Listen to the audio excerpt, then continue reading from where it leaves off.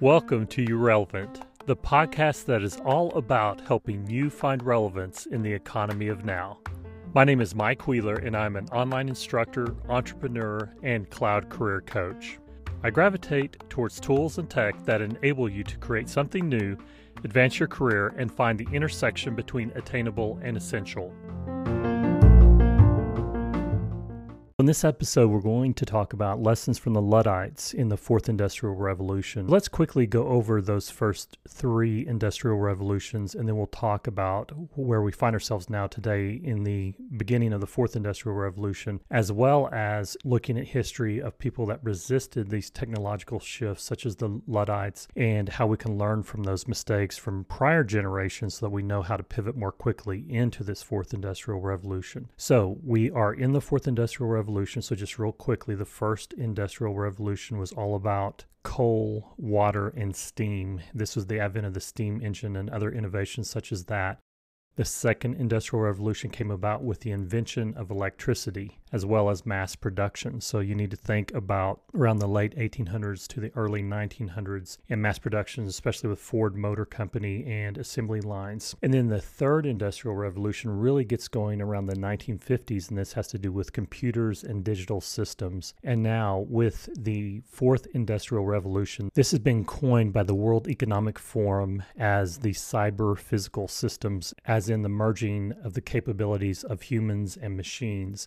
This is really denoted by artificial intelligence, the Internet of Things. What's different about this current industrial revolution, which we're really just beginning, is that the prior industrial revolutions took advantage of things that we used in our everyday lives, such as printing press or steam engines or even computers. And now in this fourth industrial revolution, we see these technological advancements are embedded into our own lives and sometimes even into our own bodies. And there's this melding between man and machine where that line is being blurred as far as where do machines end and humanity begin. And there is some debate about whether we're still in the third industrial revolution or if this is indeed the fourth.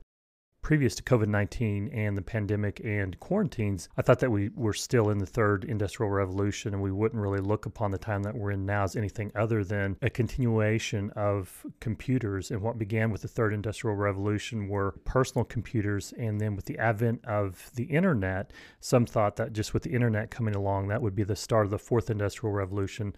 I felt like history would look back on this time that we're in now as still just the third, but what really changed things in my own mind was this advent of quarantines and everyone needing to work more remotely in general, and just the advent of remote work. And so I do feel like there is a fundamental shift now with the way business is done because of just the upheaval and change that has been made to the workplace and to the education system, with more and more being done online. So whether it's the third or the fourth, what we can learn is that the one constant in business and in life is change, and that there's never typically a long stagnant period with a lack of innovation. And what we've seen is as we continue to build upon the shoulders of previous giants and previous generations, is that this innovation is going and growing at a hastened pace. And the things that have been invented in my lifetime are mind-boggling. If you look at where we were even 100 years ago to today, it is amazing to think what has come along, or even in the past 20 or 30 years with the advent of the internet, for example, something that I couldn't have imagined as a child that now I can't imagine living without. And then as well, the mobile internet with cell phones in our pockets and always being connected wherever we may be in the world.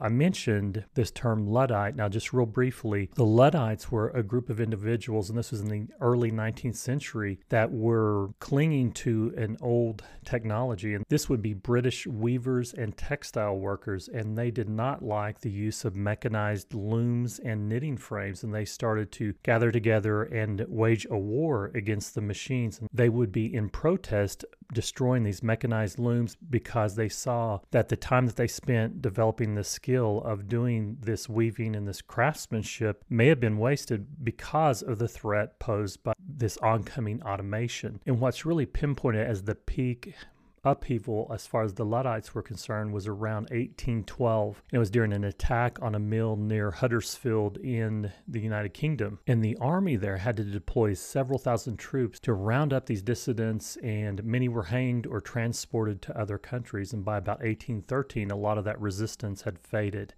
you will see even in the modern day. I want to talk about some of these modern day Luddites and how we can have these ill-conceived notions that we can cling to what brought us success in the past and just deny the obvious of how things are changing around us. And somehow we can, through sheer ignorance or stubbornness, just keep the advent of technology from encroaching on our turf. And so some of those modern day examples of industries that I think are ripe for disruption and industries that you may want to consider either avoiding or pivoting out of. One example would be car dealerships. Now, with the advent of Tesla and the electronic vehicles and the direct-to-consumer model that they typically employ, there's been a lot of different car dealerships that have been threatened by that model, and there's been legislation to try to ban Tesla from operating in certain states, and you can Google and look that up. As far as there's an established middleman, typically is what this looks like in a lot of these technologies and industries that end up being turned on their head.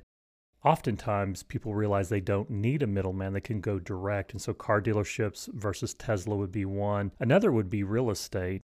I know personally great realtors that provide value, but I also see that in the area of real estate that this is a movement more towards direct-to-consumer, and this service that realtors provide is becoming commoditized to where you can buy a home with a click of a button or get a mortgage with a click of a button. There's a lot of complexity inside of real estate transactions, a lot of legal concerns, and there's definitely a lot of technology being developed to try to remove some of those barriers. Another example would be Uber or Lyft, these rideshare companies that a few years ago you would have thought you would never get in a car with a complete stranger. And this has posed a real problem for taxi companies and these different drivers or companies that spend a lot of money to have their medallions in order to certify that they have the legal right to transport people in certain locations. And a lot of that's been turned on its head through apps such as Lyft and Uber, obviously. And then as well, photographers is another industry that prior to the past 20 years, photographers enjoyed being able to charge premium rates, and there was a higher barrier to entry because the equipment was expensive, and back when it was film instead of digital, it was cost prohibitive, so it wasn't open to the public so much. Now everyone has a camera on their phone, and photography's become commoditized in many ways. And so the way that photographers can survive is through volume instead of charging these premium rates. And so you're seeing this race to prices going down and going for mass scale and quantity rather than charging these exorbitant rates in order to survive. And so the point of this is that history is repeating itself in this day and age, in that everything is in an upheaval. There's a lot of change coming. And I want to just make it clear that you need to learn the lessons laid out before us that we can learn from the Luddites. Recognize that resistance is indeed futile. The economy is going to change. Technology is going to advance regardless of how much we try to personally resist it. Technology and the economy doesn't care about our feelings. It doesn't care about our past. It doesn't care about our resume. The economy and technology is always looking for a better way to save people time and money, to reduce pain, to reduce friction in the marketplace, to make things easier. And whenever there's an opportunity to realize those advances, if you don't take advantage of that, then someone else will. And that's why it's so important to gravitate towards tools and technology that make life and the workplace easier, that can cut down costs, that can reduce redundancies, that can retire old systems. And because we are in a global recession, thanks to COVID-19 and record unemployment, what is a given is that companies are going to be looking for ways to reduce their expenses. They're going to be looking at ways to reduce redundancies and how to streamline processes. They're going to be looking at ways of retiring old, antiquated systems and ways to move more and more of their technological infrastructure to the cloud. Definitely going from trying to provide the manpower and the staffing of running their own data centers, for example, and offloading that either to Salesforce or Amazon or some other cloud service. And so the cloud is the place to be as far as the rush to a safer ground in this economic downturn. If you tend to work more hands-on with data centers and computers, being able to safely pivot to the cloud is of utmost importance to you right now.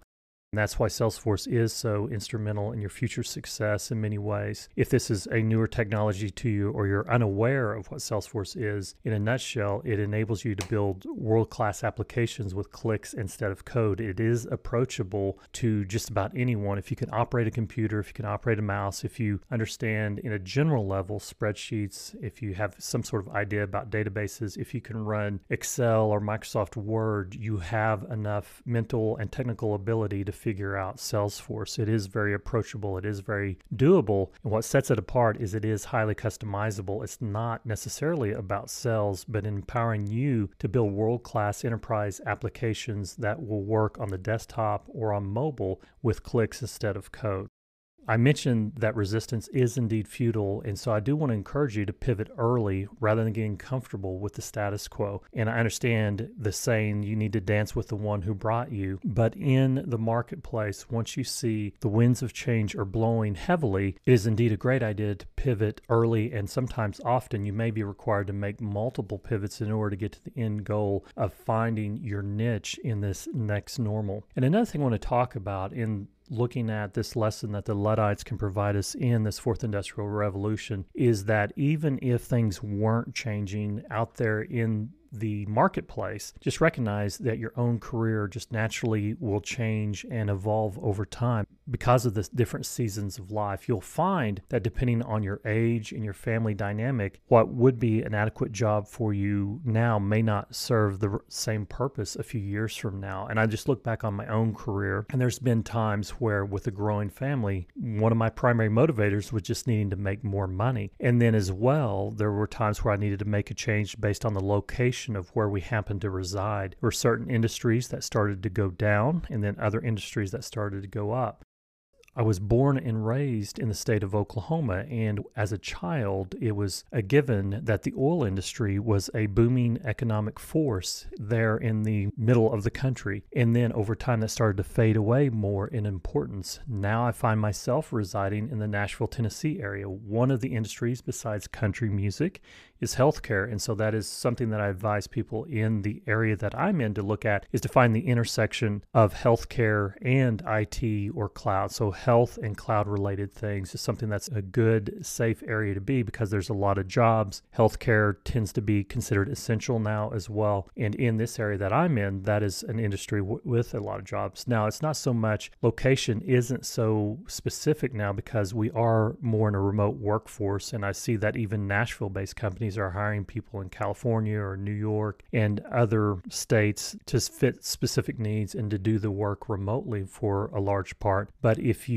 are looking for relevance in the economy of now, you do need to look at your surroundings and look at where you reside, what the strong areas are. You can get research on this. LinkedIn publishes monthly reports on many different geographic locations as far as what industries are rising and falling. So look for that as well. Look at your age, your family dynamic, your goals for the next 5 or 10 years, and try and match that up with what are the feasible and attainable jobs and careers out there that will fit those goals, recognizing that in the next 5 or 10 or 20 years, you're probably going to have to make several pivots. So the goal here is to get comfortable with pivoting because that is going to be what your future is going to look like. It's just the way that it is. At the 30 or 40 years of service and receiving a watch at your retirement and a pension are for the most part gone. And most people will be jumping from job to job to job. And also out of necessity with a lot of layoffs and unemployment, there's this growing groundswell of the gig economy, which is working its way up more and more into the higher ranks, even into the executive ranks. And so a few years ago, we looked at the gig economy as someone delivering food or driving for Uber. Now we've got the gig economy going across all sorts of professional services. And so you may not necessarily have the career that you thought you were going to when you came out of high school or college and thinking that you're going to find somewhere to reside for a 20 or 30 year run. There's no harm in a 20 to 30 week run, then pivoting to the next thing that is a step up or is a lateral move, sometimes even a backwards move in order to get to ultimately where you want to be, which is finding that intersection of attainable and essential. Now, I do recommend that you look into Salesforce as one of those tools that can get you where you want to be because it is such a vibrant and large and growing ecosystem, and they are well positioned heading into the future. Now, one of those reasons, and I've been talking to others that work in this ecosystem as to why Salesforce is so well positioned, is because given the economic backdrop of the uncertainty that we find ourselves in and the record unemployment, it just makes sense that companies are looking for ways to cut costs and reduce redundancies and retire old systems. And that is what Salesforce does really well, is it helps to automate processes that used to be manual and used to be time expensive and burdensome. And as well, you can combine a lot of different older systems and retire those and have everything be in one place. They're in the cloud, accessible to anyone, anywhere in the globe. Empowering a mobile workforce is more important than ever. So it is something that I'm doubling down on in this post-COVID world, as far as recommending that you really take a good hard look at this particular platform, because it is so attainable, because it is, quite frankly, very easy to learn. So I've got all sorts of courses about learning Salesforce. You can look those up. You can check out MikeWheelerMediaPlus.com. And I do recommend, for 99% of you, what will be a good starting point is the administrator certification. Now I want to talk about that briefly as well.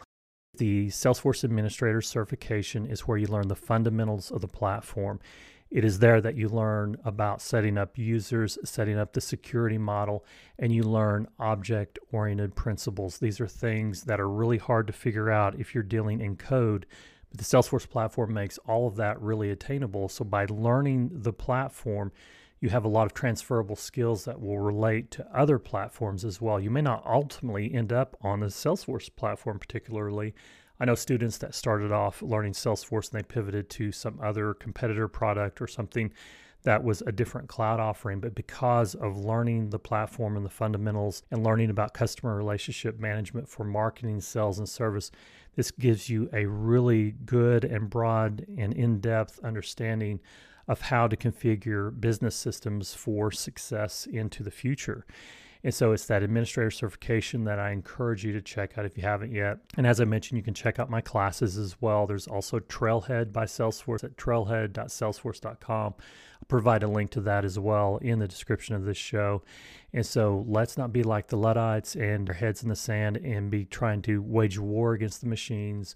But in this fourth industrial revolution that we are just walking into now, let's embrace what we do best as humans, which is communication and figuring out nuance, and then let the machines do what they do best.